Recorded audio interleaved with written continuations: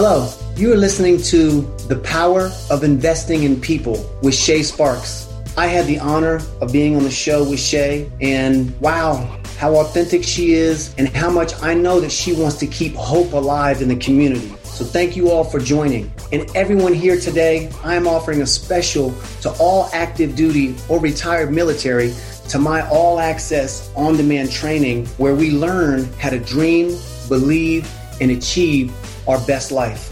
Please visit at timlanefitness.com and I'll see you all soon. Enjoy the show.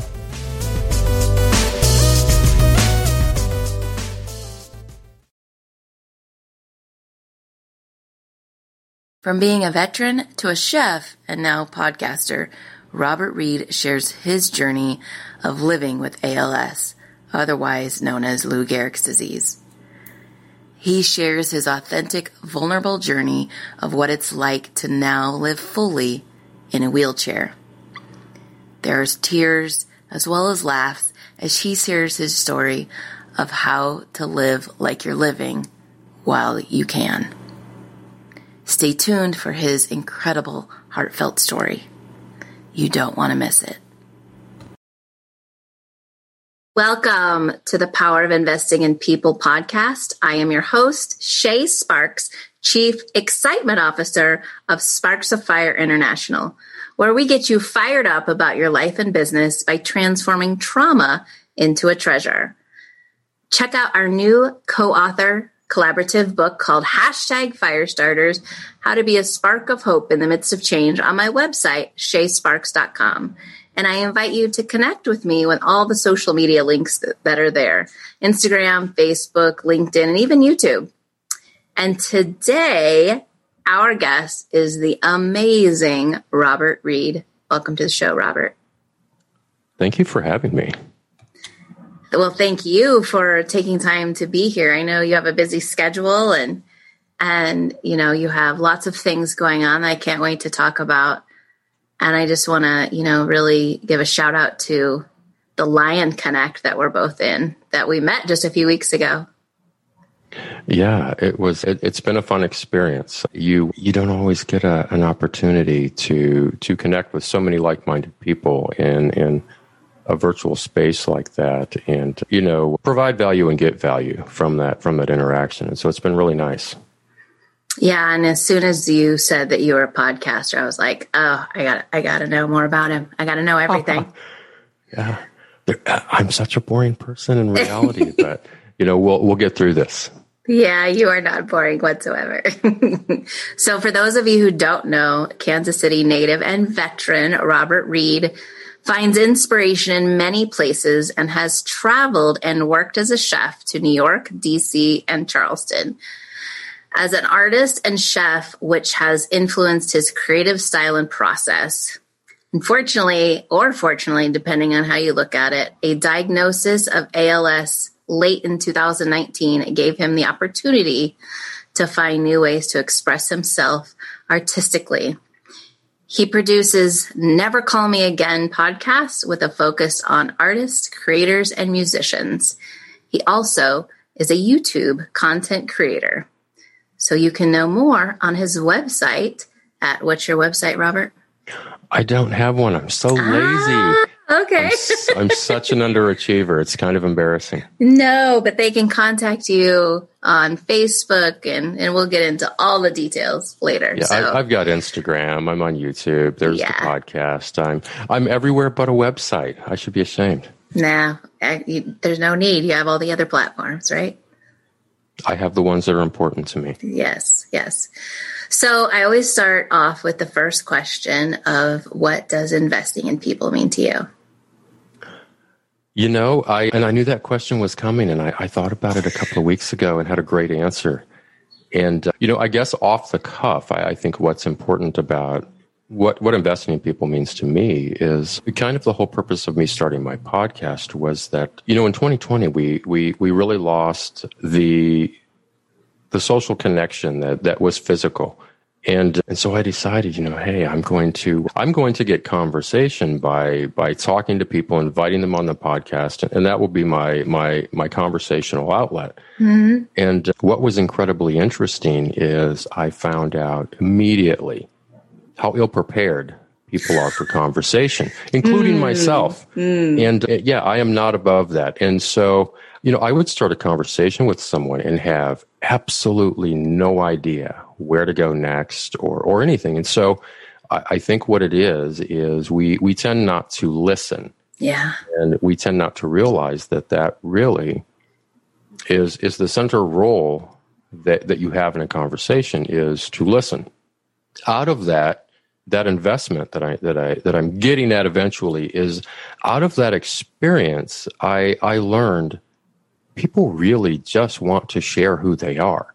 Yes. And I think 2020, if it taught me anything, it taught me that I absolutely can't define who someone is. And so first and foremost, I don't have that right. Secondly, I can't define who they are or who I think they are based on one thing alone, whether it be race, politics, gender identity, sexuality, all of the things that really came to a forefront in 2020.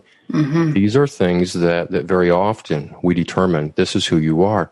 And so with my guests, if I have an artist, they most of them have a website, and it's funny. This website thing is killing me. The least accomplished of my guests have a website, and so maybe I need to look into that. But musicians have a Spotify or a Bandcamp. My guests that are artists, painters, they have a thriving Instagram, and so if you want to know who they are as an artist, what it is they create, what the finished product looks like, sounds like, feels like, whatever, there's this platform for you to go to. There is not, however, a platform really for you to determine who they are as a person. Yeah. And how they arrived at where they're at. And one of the things that I learned with my podcast is that people tend to it's easy to look at somebody and what they do, and whether it's painting or drawing or being a member of a band, whatever it is they do, and we think, wow, I wish I could do that. And social media allows us to be a part of that. I think sometimes we tend to put people that have achieved things that maybe we're interested in or whatever.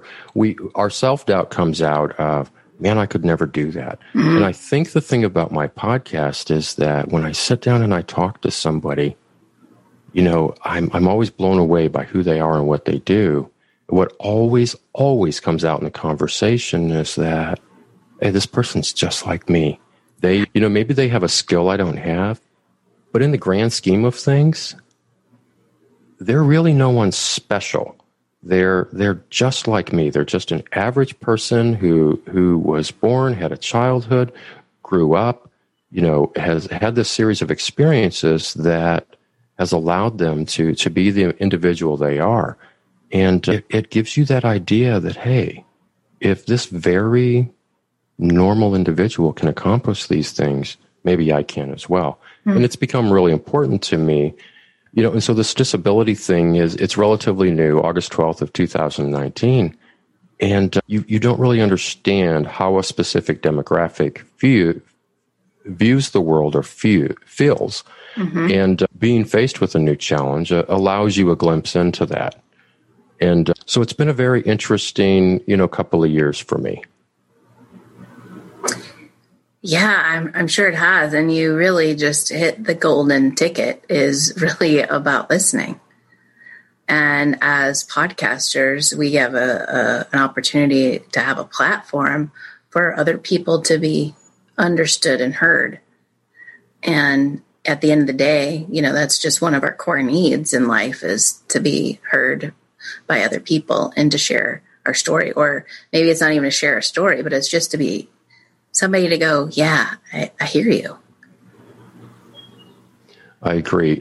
And so we were talking earlier about the Lion Club. And so I had an opportunity to sit down a couple of weeks ago with one of the members. And so he's currently on the podcast right now. And my current episode, and unbelievable individual. And I kind of knew that going in. I kind of had a glimpse of who he was just through our online communication. But when I sat down with him, there was this connection of the conversation just kind of became its own thing. We talked a little bit about who he is and what he does. And then we reminisced about, decades of time that one or both of us, were alive in. Yeah. And different similarities that we had, different things that had touched us as human beings. And it was such a rewarding conversation to be able to talk to someone decades younger than me and know that there was this connection, there was this, interest in a thriving relationship, regardless of what any differences we may have, whether they be race or age or background or skill. The idea that people are approachable, that they are never necessarily who we think they are, it has just been amazing. I love that. You're right. People aren't necessarily who we think they are. So have you found that, well, one, I feel, have you found that the art of conversation has been lost? Absolutely. Yeah. Absolutely. Yeah. I and I don't know if I'm right. I like to blame social media for everything. That's my great scapegoat. I think it's interesting to me is I think that because we have so many platforms that we can communicate on via message or via text or comment or emoji or thumbs up, thumbs down. Right. There are so many ways for us to communicate that it has removed the human element. I started noticing a couple of years ago that in society, people tend to not be as mannerful as they once were. And, initially I thought, well, maybe it's a generational thing. I'm old. And so I grew up in a time where, there were these instilled manners. Yeah. And, the military will, if you're paying attention, will instill a little bit of that. I think I really just like blaming social media for everything. And so I think not having that direct human connection of accountability and being present within a situation has allowed us at times to not be as kind, to not be as generous, to not be as engaged. And so I have noticed that, and so like on Instagram, for instance, if you put a story on Instagram, it's there, I think, for 24 hours and it's gone. That's the same with Facebook. A lot of the music that is being produced now is a minute and a half, 2 minutes, on Spotify. And it's because it's digestible, because we have become this disposable society of everything has to be consumed immediately. Yes. And quickly. And there has to be this, it's as if we need to be constantly satiated. And that allows us to move away from that humanness of each other and not understand that, when you do make that negative comment, when you are harsh, when you are unkind, that does have a lasting effect on that individual. And you don't see that. And when you're standing in front of someone, looking them in the eye, you know immediately when you've done something that was unkind or not mannerful. And so I think doing what we do kind of helps remove that from us to a degree of we absolutely have to engage and be respectful and be mannerful. And, and we are definitely aware when we do something that, is outside of that. Well, you said looking each other in the eye, and it's funny because I believe our generation, you said you're old, and I'm like, well, I'm in that too. Thanks, Robert. Our generation was really taught to, like, when you speak, to look someone in the eye. And this younger, any generation that's younger than us, we'll just put it that way. I won't say this generation, the generation that's younger than us. I think they kind of lost that ability to have a conversation and be able to look at the other person because they're so focused on looking down at their phone or device or whatever it is they have. I mean, even little kids, nowadays it's like, oh, keep them entertained for, 15, 20, 30 minutes, an hour, whatever, and give them a device instead of just being able to sit there, like sit down, be quiet, just, listen, observe, or pick up a book, or read a magazine, whatever. They don't do that anymore. I agree. It's everything is at the tips of our fingers, and there is a huge part of me that adores that. I love being able to, if there's something I don't know, I Google it. Yeah. If I want to watch a video about something, I go to YouTube, and 99% of the time it's there. And and it's wonderful to have that immediate accessibility. If you want to learn something, if you want to educate yourself, if you want to entertain yourself, whatever it is you're doing, there is a media platform that will engage and answer that request, that need. But it is also very distracting. It can be. Mm-hmm. I've definitely gone through a mode where, I'm engaged in a social situation and I'm on my phone, because of work or because of whatever, and having to set it down. My mother, a couple of years ago, asked me if I would set my phone down, and I was embarrassed. And so it was constant work stuff at the time, and it was taking me out of the situation, and it was not respectful, and she had absolutely no issue saying, "Hey, could you put your phone down?" And so I did. Beautiful.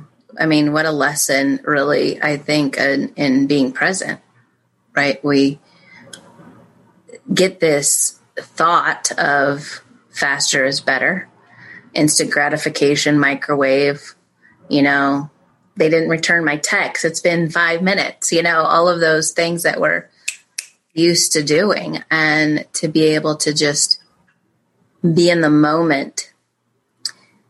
Do you think that 2020 taught you to be in the moment? Well, I can't really ask you that question because your diagnosis kind of came before that. Do you think your diagnosis allowed you the opportunity to be more in the moment and more present than other people get the gift of? I think it did eventually. Initially, to be honest, it devastated me. Sure. I was crushed. And there did come a point in time did come that I thought, and so I sometimes say that it's kind of freeing, and it is in the idea that, there are so many things that I want to do and I want to say and I want to experience. And I know that my time for those things is limited for one reason or another, whether it will be that, my disease takes that physical aspect of being able to participate in something, or, it eventually takes my life. And so I know that my time is limited on those two levels. And the way that it has really kind of been a relief is it's not just a factor of, well, I only have so much time. It's a factor of, hey, you know what? I don't know if I have enough time to be self-conscious, to be concerned, to be worried what someone thinks. And so if I want to try something new, knowing that I'm not good at it, I have no inherent skill, and I have to learn every aspect of this, that's okay. I can do that. I may not be here long enough for criticism to matter to me. And, the idea that today could be the last day, and that's the thing with ALS is, ALS is often termed the disease of losses. And initially, you don't really get that. What happens is, for me,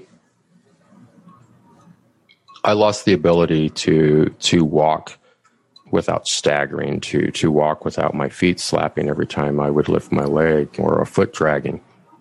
It eventually, very quickly actually, progressed to not being able to walk at all, not being able to stand. And so what happened for me was all of this happened within a couple of months. Wow. And about the time I got my mind wrapped around that and started to kind of stop feeling sorry for myself, the next thing started to be affected. And so what happens is you lose one thing and you wrap your mind around it. You lose another thing, you wrap your mind around it. You lose another thing and you wrap your mind around that. And it is devastating. It's like being in a car accident every few months and losing something because of that car accident. Wow. And, and so when I decided to start the podcast, for instance, and so I have dysphagia and dysarthria. And so I I have atrophy of my vocal cords, and so they get tired quickly. I have atrophy in the tongue, and so I smack a lot when I talk, which is an editing nightmare. Yeah. Or not. Or not. Or not. Yeah, just leave it. Who cares? Yeah. And so, but the thing is I knew, and so I'm not able to amplify my voice the way I was and get volume all the time. And so I knew the eventuality was going to be that I wouldn't be able to speak. And that devastated me. The idea that I couldn't walk and I couldn't work as a chef anymore did a number on me. The idea that, and so from there I started, painting and drawing again. And, losing the ability to have purposeful movement in my hands and control a paintbrush or a pencil, it was devastating because I thought, no, I have so many more things to say, and it was just devastating. And so I eventually decided, I'm going to do a podcast. And, the idea that I would lose the ability to speak it's been the worst part of it. I fear the loss of my words more than I fear death. The idea that I can look at someone and say, happy birthday, good morning, I love you, that I can respond in a meaningful way when they have a good day or a bad day, verbally, is a very devastating thing. And I love to jabber, And so the idea that could be gone, I couldn't wrap my mind around that. And I thought, well, the most important component in a podcast is speech. And so let's start a podcast knowing that we're losing the most important thing we have. And so I did it. I thought, you know what? This could be fruitless. I could have a run of it for a couple of months. It could be a year. Let's do it anyway. I love that you're doing it anyway. One, you have a fantastic voice verbally, but two, you have a fantastic voice energetically. Well, thank you. I think it's kind of monotone sometimes. Actually, I switched mics recently because the other mic was a little bassy for me. And so But you're just such a force and such a gentle, kind, compassionate person when you interview people that it just comes through. So I'm so glad that you decided to do podcasting because you are a gift and you're allowing these people to have, let them share their voice. I thank you for that. I really appreciate that. That's the thing is my guests are amazing. It's just unbelievable. And so I know that you've understood this, that you sit down with somebody and you're just like, where did you come from? You're just so flabbergasted by who they are, what they've achieved, or what just happens in the conversation. So many times I will sit down with someone and something so unexpected and amazing comes out about them. And I think, but the selfish side is through this journey, I have learned so much more about myself in relation to people, to guests, to my family, to all of my interactions. I've learned so much more about me than I have any of my guests. And so that is the thing they have given me, is that they have opened me up, allowed me to express myself, to say this is who I am, to give me this platform that has allowed me to care a little less about, appearances or the stipulations and boundaries that we often put on ourselves. It has been incredibly freeing. We talked, a couple weeks ago, and it was a long conversation. And one of the things that you shared, and I hope that it's okay to ask you this, but I hope that you'll share this, is now that you have lost the ability to stand and walk, you're in a wheelchair, how people may not, quote unquote, see you, or how they look at you differently. Yeah, it's funny, is I just had a conversation about this on Thursday night. And to a degree, there comes a balance eventually about my views on this, and I'll get to that all lead up to that. And so, initially when I was diagnosed, and a month later I was in a wheelchair. Wow. And so it was very rapid initially. And so I'm in the wheelchair. And it was a nice wheelchair. I went and got one of the little lightweight, very sporty. It was bright orange, yeah. And so I was stylish. Mm-hmm. But I was embarrassed. I did not want to go in public. And so I did not go out in public by myself for a couple of months. I hid at the house and just was very, very self-conscious. Not only did I not want to see friends, I didn't want to see, mostly I didn't want to see acquaintances. Acquaintances, anybody that maybe has seen you in passing or, stood next to you in line in a coffee shop or wherever it is you may be. They want to know what happened. Yeah. And they want the story. We all want the story. And so, I avoided going out in public because of how I viewed myself. And so I eventually decided, you know what, I'm just going to do this. And so the very first time I decided I was going to go out in public, I went somewhere that I had been going almost 30 years. It was a little local coffee shop in Kansas City, and I felt safe there. I felt confident there. I felt part of that community. And so I go in, I wheel up to the counter, I get my cup of coffee, and I go over to a table. And, when I went in, the baristas, they some of these people have known me almost 20 years and hadn't seen me in a few months. All of a sudden, here I am in a wheelchair. They took my order. I actually remembered what I normally drink. And so they, hey, is this what you want? I said, yeah. They took the order. The money was exchanged. I got my coffee. I went to my table and they didn't treat me any differently. And it felt amazing. And so I go to the table feeling very self-conscious. I put my headphones on, started listening to some music. And a couple of minutes into sitting there, I saw fingers on the table in front of me, tapping. And so I took the headphones off and looked up, complete stranger standing there. And he says to me, "What's wrong with you?" Complete stranger. Wow. Complete stranger. Never seen this man in my life. "What's wrong with you?" And wow. He caught me at a terrible time because, and so already I'm feeling very self-conscious and ill at ease, very vulnerable. Sure. And I'm not used to being, I've never felt vulnerable in my life, and so now I'm in this, and that's the biggest thing is, to be someone who has never felt vulnerable. All of a sudden you're vulnerable it's catastrophic. And yes. So all of these emotions, he says to me,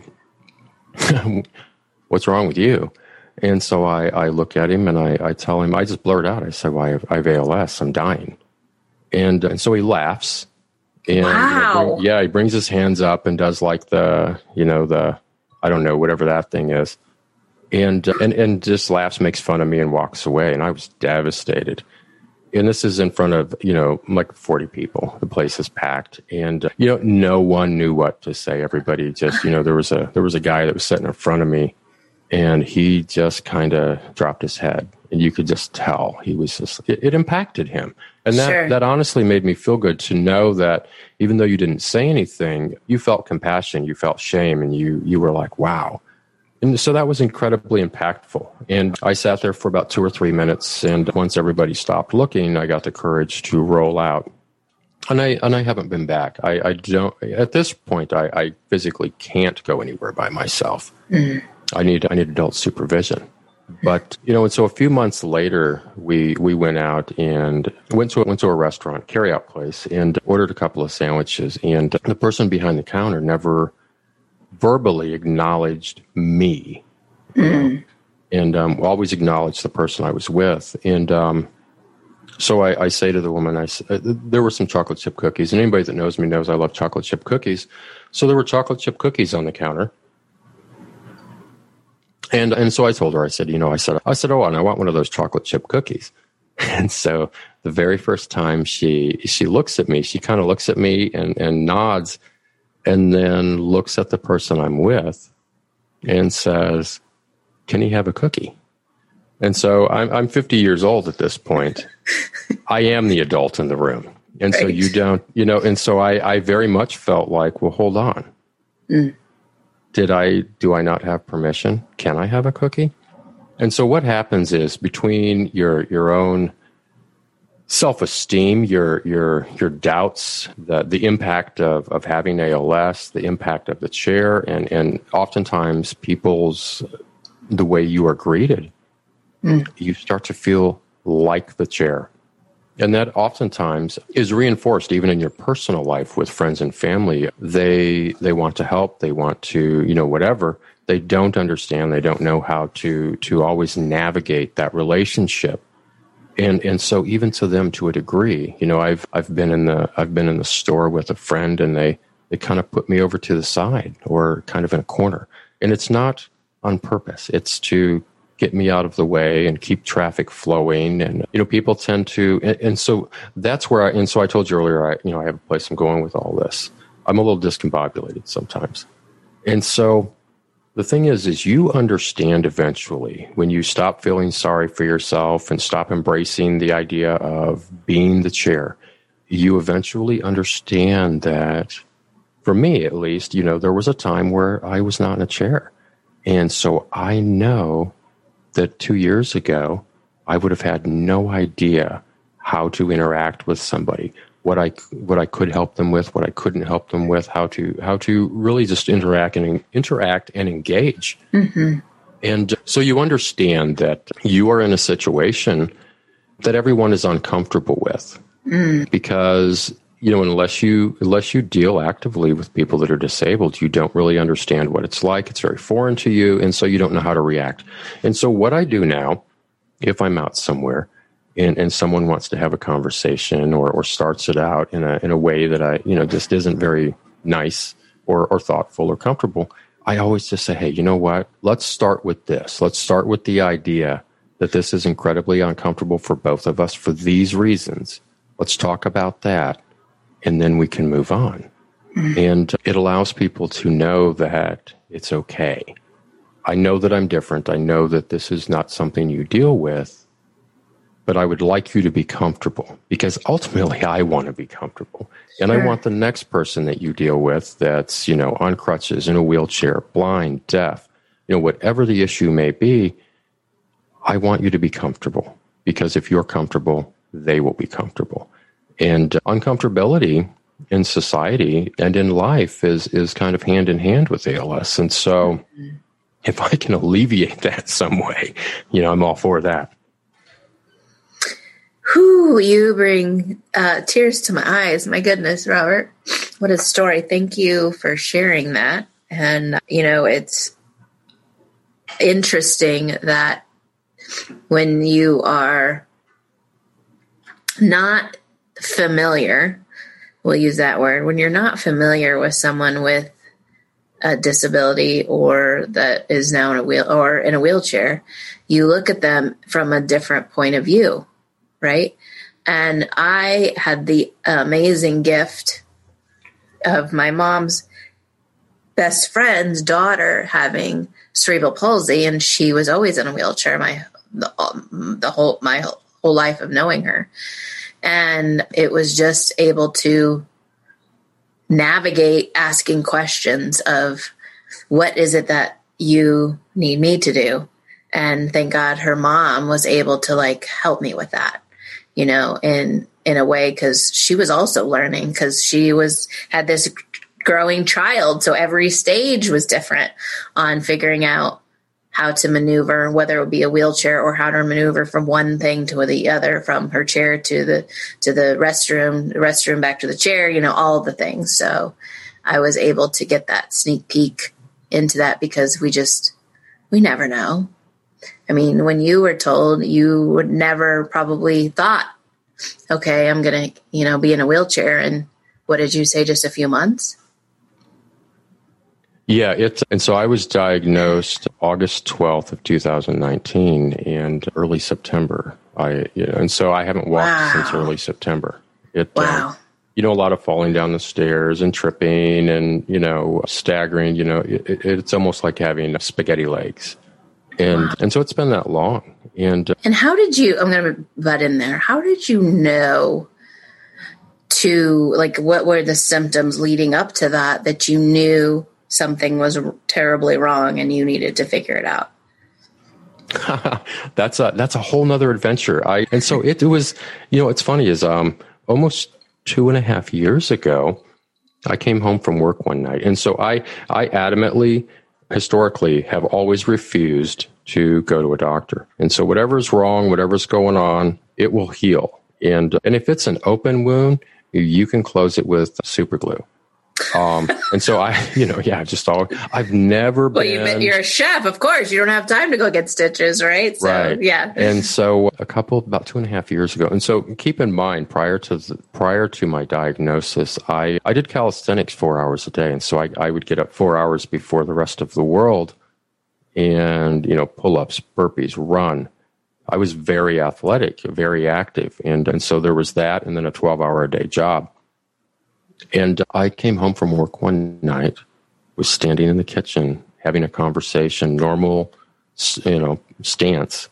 And I lost my balance and just kind of started falling towards the left. And, corrected myself, didn't really think anything of it. Happened again a few months later, still didn't think anything of it. Had some balance issues here and there other than that. And I thought, maybe I've got something, maybe there's, some equilibrium thing that, or I'm just old and tired. And I started noticing that, pull-ups weren't as easy, And initially I thought, well, I've just peaked. And so I'm going to have to add weight to continue to build or whatever. And I started noticing that my grip wasn't as good. I seemed to be getting fatigued a lot easier. And there was no growth, and I was actually losing muscle. And, my diet was on point, everything. There was absolutely no physical reason that I was contributing. There was no change that should have had such a dramatic change. I started noticing on my right hand, I have some of the muscle is caving in on that. And so there's atrophy. Wow. And that's been there for quite a while. And so I started noticing that, and I thought, well, I got carpal tunnel or something. Who knows? Mm. And so the eventuality is I fell down the stairs like 3 times in a week. Wow. And realized, well, something needs to happen. Maybe I need to make an appointment. Still didn't make an appointment. What happened, and so I was in Midtown at the same coffee shop I told you about earlier. Mm-hmm. And so I was there. I was sitting out front, cup of coffee, and it is in a district of town that is kind of like a party area. Mm-hmm. And so it's like noon, and I drink my cup of coffee, and I get up, and I go to walk away. And I'm going to go have lunch, and I'm staggering. And I was embarrassed because I didn't want someone to think, it's only noon. Are you drunk? And so I was so embarrassed by so embarrassed by the idea that I look bad. That I thought, you know what? I'm going to go ahead and make that appointment. We've talked about it. I'm going to make the appointment. And so I made an appointment. I went in and go see my family doctor. He does the checkup. We have a conversation, and he says, well, I think you might have ALS. Wow. Yeah. And so he's like, you need to go see a neurologist. And so I'm like, okay. And I have no idea. I know that it's not great. I know that it's not real fun, but I don't know anything about it at this point. And so I actually ended up seeing like 4 or 5 doctors, 5 neurologists, and I was declining quickly physically. And so August 12th, 2019, I go into the doctors, and they have the diagnosis. And, so they tell me, hey, you have ALS. And and so then they just kept talking.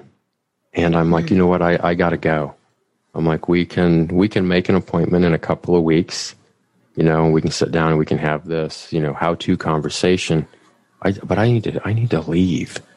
And so I left. And what do you mean you needed to leave? Did you need to leave because you needed to process and wrap your head around it? I did. I needed to not be in that conversation. That I knew at that point that this was my new reality. And honestly, I didn't want to share it with them. I knew that we were going to be spending a lot of time together, and I need a little space in this relationship right now. That's so smart. Well, I mean, it might be funny, but it's really smart that you did that. I was with my dad when he was diagnosed with cancer, both times, 2 types of cancer. And there's something that I think shuts down when you hear the diagnosis that you stop hearing.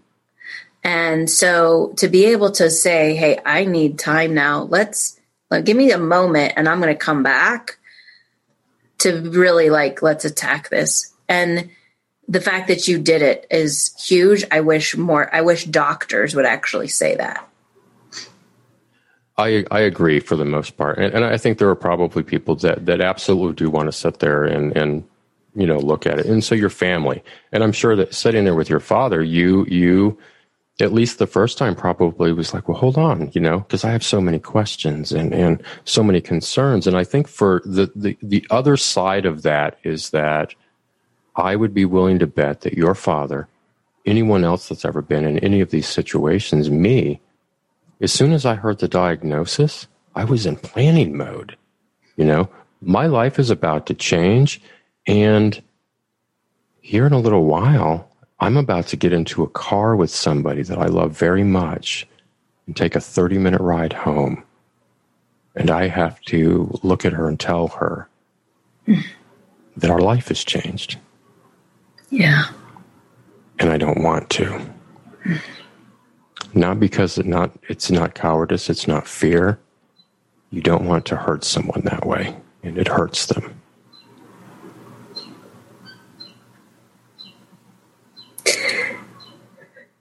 The tears again.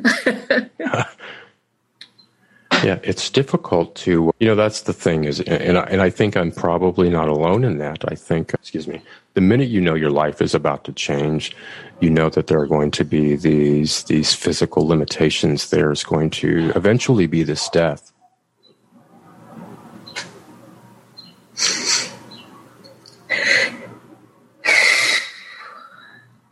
The minute that everything is about to change so much, and not only are you going to die, but this is probably how it's going to look and what it's going to be like. That it is going to be incredibly impactful on the individuals who share your life, and you're planning. You're trying to figure out when you tell someone this news. It's almost, for me, it was almost like I was apologizing. We had and we still do. We have an amazing relationship. It is very difficult to tell someone that you share your life with that I'm dying, and this is what it's going to look like, and this is what it is going to do to us. ALS is physically, emotionally, and financially devastating. It changes every single dynamic of your life, and understanding that. You feel bad because you think this is what I'm doing. This is what this is doing to all of these parts of our lives.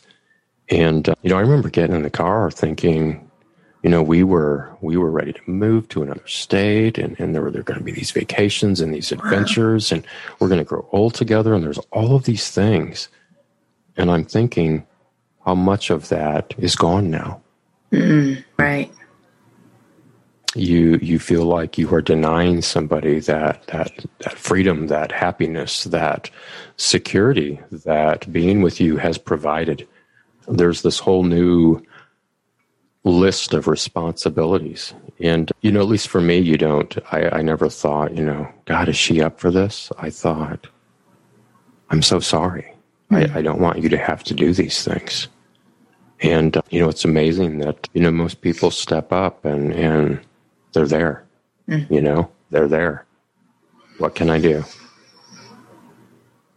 So your podcast is called Never Call Me Again. It is. And what was your inspiration, I'll say, thought process in calling it that? That's a funny story. And so the one thing about me is if I say that I'm going to do this, even if it sounds ridiculous, if I say it, I'm going to do it, no matter what it is, because I refuse to lose face. If, I'm not going to brag to you, I'm getting ready to do this, and that I don't do it, I look terrible. And so I'm not willing to do that. So I decided that out of nowhere, I'm going to do a podcast. And so I ordered equipment, and I learned how to edit. I learned how to do everything that you do to run a podcast before I had any of the equipment. I'm watching videos. I'm doing all kinds of stuff. Finally ordered my equipment. So my equipment is coming from Sweetwater, and the notification says it'll be there in 2 days, Mr. Reed. And I'm excited. And then a day out, I'm like, hold on. I don't have any idea what my podcast is going to be named, what it's going to be about. I didn't know if I was going to do a solo podcast. And so at this point, I'm just thinking I'm just going to get on there and just jabber about nothing. Yeah. No direction, no idea I just was going to start a podcast, and I had told everybody. And so about a day out, I'm like, oh, well, hold on. And so I'm on YouTube trying to figure out what the hell am I going to do? I missed a very important part of this whole process. I know how to do everything, but what am I going to do, and what is it going to be called? And so the specific audio interface that I use is fairly popular. And so there's a guy that's on YouTube, and he's got a lot of videos about it. And one of the things I can do is I can connect my phone to it via Bluetooth and just interview people over the phone. And I thought, God, that's my saving grace. I will interview people. And I had no idea I had no idea how to interview anybody, let alone have a conversation. But that's what I was going to do. That was my lifeline. And I was grabbing onto that thing for dear life. And so I go and I watch the video. And in the very beginning of the video where he is showing, this is how you connect this thing via Bluetooth. I don't even have the piece of equipment yet. I've got it now, but I didn't have it then. Right. But I'm watching the video because I need some help here. I am about to drown. And during the intro of the video, before he shows you how to set everything up, his little skit where he calls a friend, and the friend says, "Never call me again." Oh, wow. Yeah. And I actually reached out to him, and I said, "Hey, this is who I am, and this is what I want to do." And I was very inspired by this, and I need a name desperately. And I was just honest with him, and he was like, "Absolutely." And he was so honored, and he's like, "Hey, when you do it," he's like, "Send me a link." He said, "I would love to hear it." And very gracious guy. But and so that's funny is I sometimes will, I'll send a message to someone or get a hold of them in whatever way and ask them, "Hey, I'd love to have you on the podcast." And sometimes they're like, "Well, what is it about?" And what it is they want to know about the name. I've had a couple of guests that just laughed when I said, "Hey, the podcast is Never Call Me Again." They just start laughing. And so it really has no it has no connection at all to what I actually do, other than the idea that I was in a tight spot, was like, I need a name, and I'm going to do this on my phone. And since I'm going to do this on my phone, this has something to do with that, and that's all I need. And but it's been such an adventure of learning how to navigate conversations. Sometimes you talk to people and they are not forthcoming. I've had conversations where it's like pulling teeth. I've had conversations where we have talked for 3 hours, and you sometimes have that dynamic with somebody where you just connect and you're just like, that was so amazing. And you get off the video, off the phone, whatever that medium is you're using to record, you walk away from that conversation just thinking, that was wonderful. It was so worthwhile. And you're so excited to edit it and put it out there. And you just want everybody to know them. You just want everybody to listen to the music, to hear the conversation, to see the art, and to know this one thing about this person or these 100 things about this person. You want your listener to have the connection with them that you have. Sometimes that's possible. Sometimes it's not. That is exactly what happened when we connected. And I was like, oh, I got to have Robert on my show. He's just so amazing. He's got to tell all of his story, all the things. He has to tell all the years of Robert. So yeah, I've had some adventures, and I do. I tend to think of myself as fairly boring because, for all intents and purposes, my life is really exactly like everyone else's. We talked earlier about the ALS and about, me having this sense. And so what happened to kind of revisit that conversation with the chair, society sees you as the chair. And what changed for me was that when I started seeing myself as the chair, I thought, no way in hell. I have got to get out of this chair if the only way I can do it is I have to speak and I have to say, I am a man. I am Robert. I am so many things. I am not this chair. This is not the thing that you need to know about me. There are so many other things that you need to know about me and I need to know about you. Let's discuss those, because those are the things that we're going to get value from. And this has allowed me that opportunity. Yeah. So have you done solo episodes? Because I know we talked about in your intro about being like working in New York and DC and Charleston. So have you shared any of those stories on your solo episodes? Okay, so here's the thing. I haven't technically done any solo episodes, but here's the thing. And so this goes back to us not understanding conversation. Not you and I, but just in general. Yeah. And so starting out, I had no idea. And so if they're initially, the show is very much about me because I didn't know how to have a conversation. And so I would take absolutely any opportunity I could to tell my story and get me out there. And I listened to a couple episodes and was like, I was horrified. I was embarrassed. I thought, oh, well, this isn't about me. This has nothing to do with me. This has to do with me getting you comfortable and getting your story out there. And so I haven't done any actual literal solo episodes. I've absolutely stolen the show a few times. I've learned to not do that. And the thing, what's interesting is when you're having a really good conversation, those things come out anyway. And so I guess it kind of takes away the altruism of conversation, making it about the other person. Because if it becomes very comfortable and very familiar, very intimate, you come out. You are very represented in that. And conversation is such a huge gift. And that's why, the idea of losing it was such a stumbling block for me. Sure. So I hope you will be doing more solo episodes and sharing stories.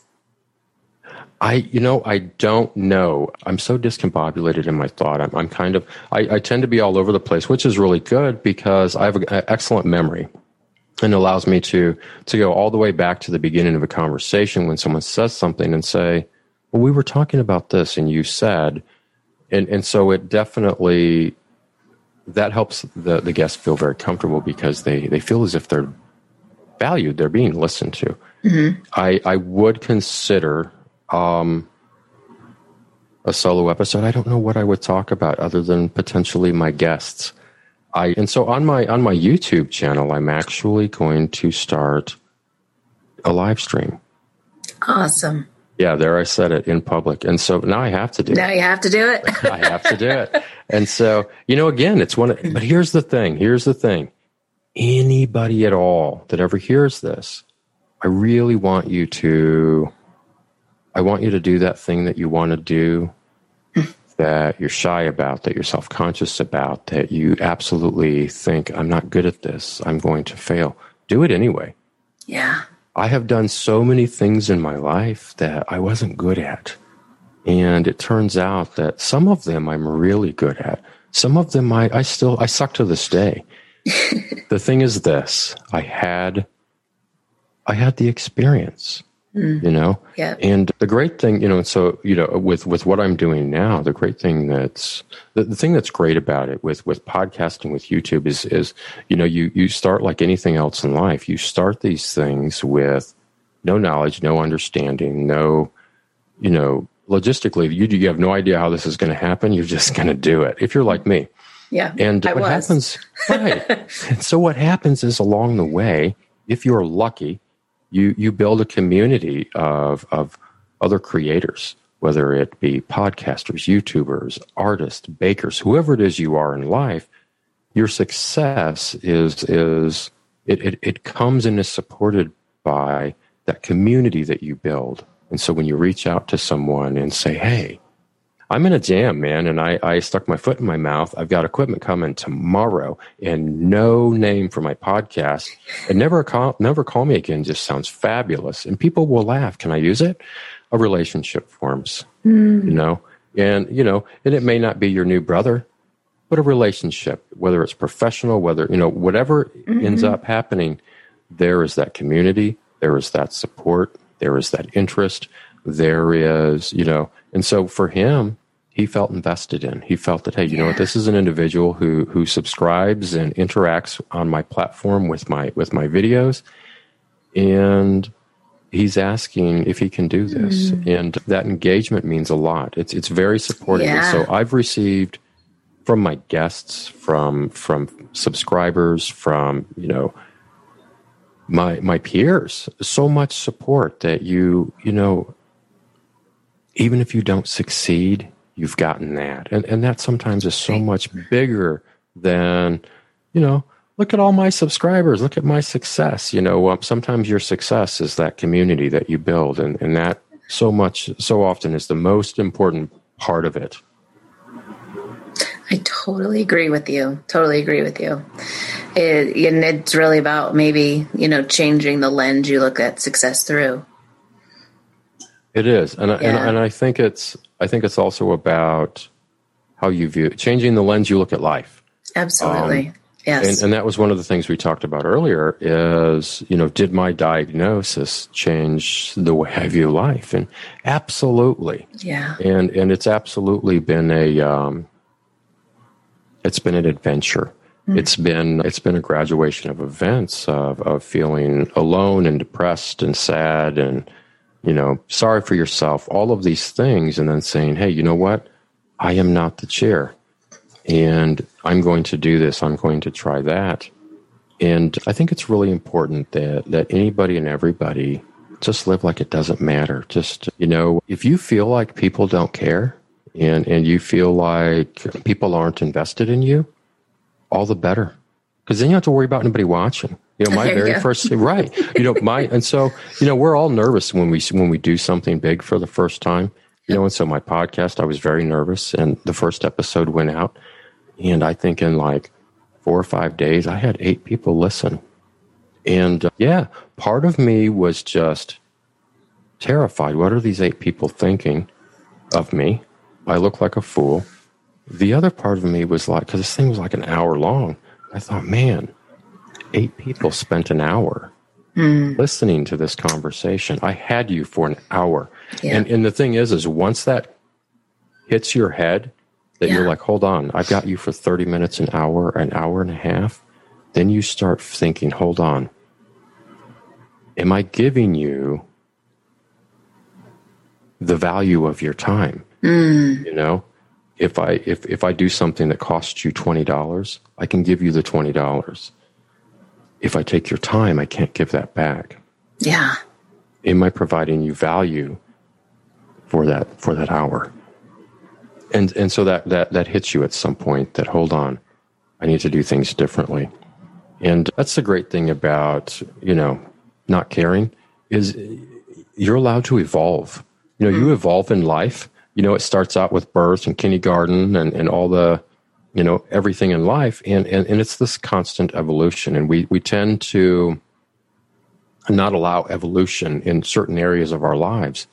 You have to evolve as a friend, as a parent, as a sibling, as a student, as an educator, as an artist, anything and everything that and everyone has the right to get better, And so if you suck at it, but you want to do it anyway. Because the thing is let's go back to the point earlier, no one's paying attention to you.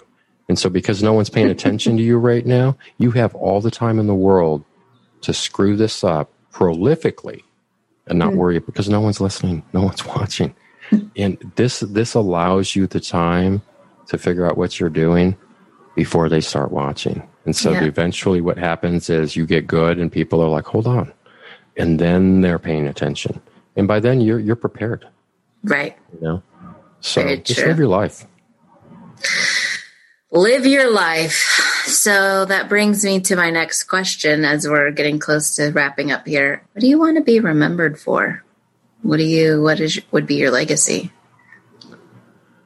Wow, I don't know. You know, I actually, and so initially the little synopsis for my podcast was, you know, it occurred to me that, you know, I lost a family member in 2019. And I remember middle of 2019, sitting in the garage of the condo. So we moved. We were in a 2-story. We're in a 1-story now. Looking at a few boxes that contained her things and thinking, being very sad and thinking, this is what life for you has been reduced to, a few boxes and some memories. And it occurred to me at that moment that I am going to die. And what are people going to remember about me? What are they going to think about me? Who am I? And it reminded me, and so my mind wanders, and I started thinking about my mother, who was the one that had passed. And I thought, she used to tell me when I was a little kid, I was wild. And so she'd be busting my chops about something I'd done or, you know, whatever. And she would, birds of a feather, you know. And she impressed upon me very young, at a very early age, that you are the sum of your friendships. Yes. You know? And that's what's been amazing about what I've done in the last few months is a podcast has allowed me to make friends. And to interact in a very intimate way with people that I potentially will never meet in my life. And, you know, I think my legacy is my friends, is, you know, the idea that someone throughout their day at some point may chuckle, may smile, may shed a tear, in some way think of me during their day, something completely unrelated to me. They might laugh because someone says, never call me again. And, yeah, you know, I think I want to be remembered through my friends, who they are, how amazing they are. I think if there's something in your life that you can do to attract these types of people, I think there's something exceptional about you. And I think I'm exceptional because of my friends, because of who has allowed me to be part of their life in one way or another. Well, Robert, you are exceptional because you are you. I appreciate that.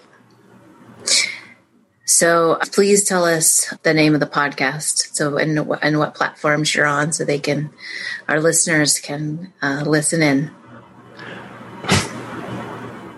It is Never Call Me Again. And I'm on Apple, Spotify. I'm everywhere. YouTube, Instagram. And so on YouTube and Instagram, it's Never Call Me Again podcast. Everywhere else, it's just Never Call Me Again. A little cartoon version of me is the cover art. Yeah. Yeah. And it's been a fun ride.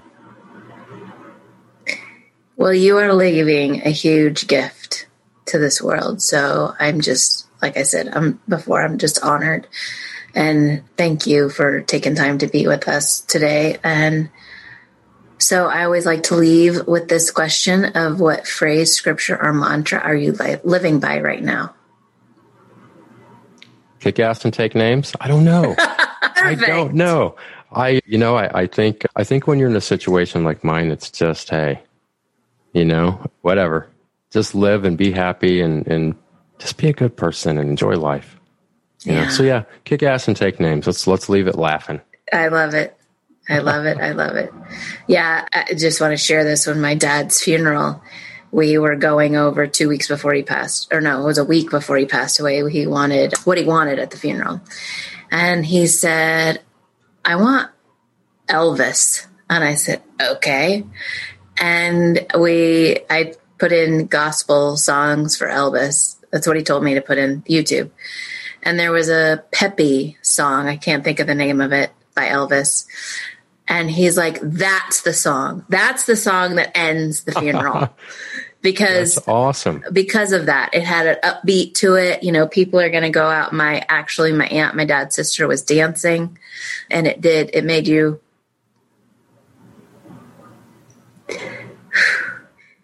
just really rejoice in his life.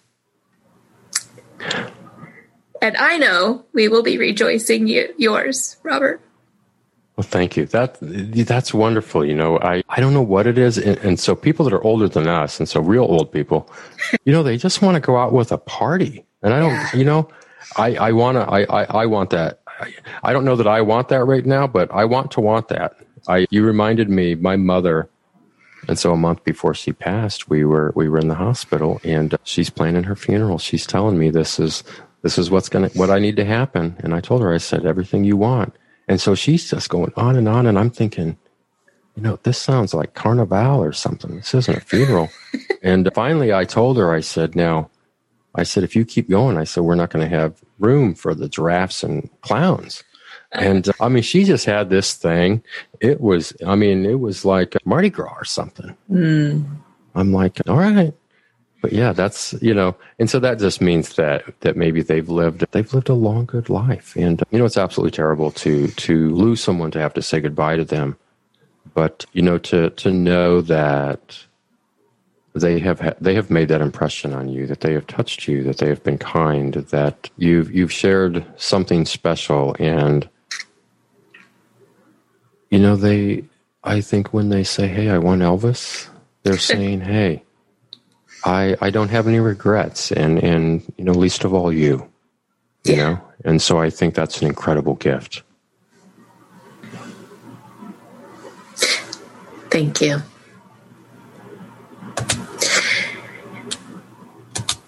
And thank you to our listeners. And if you've enjoyed this episode, because how could you not? What a powerful, impactful person Robert is. And you may even took some notes along the way. Please go over to Apple Podcasts and give us a 5-star review. That would really help us out. Until next time.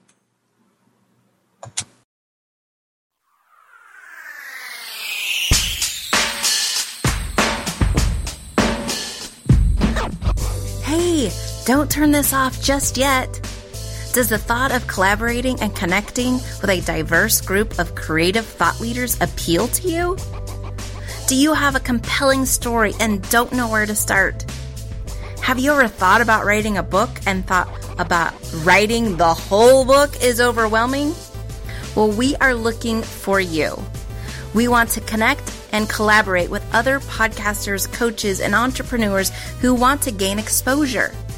We are looking for other people who want to co-author a book with us. You can find out more details at firestartersbookproject.com.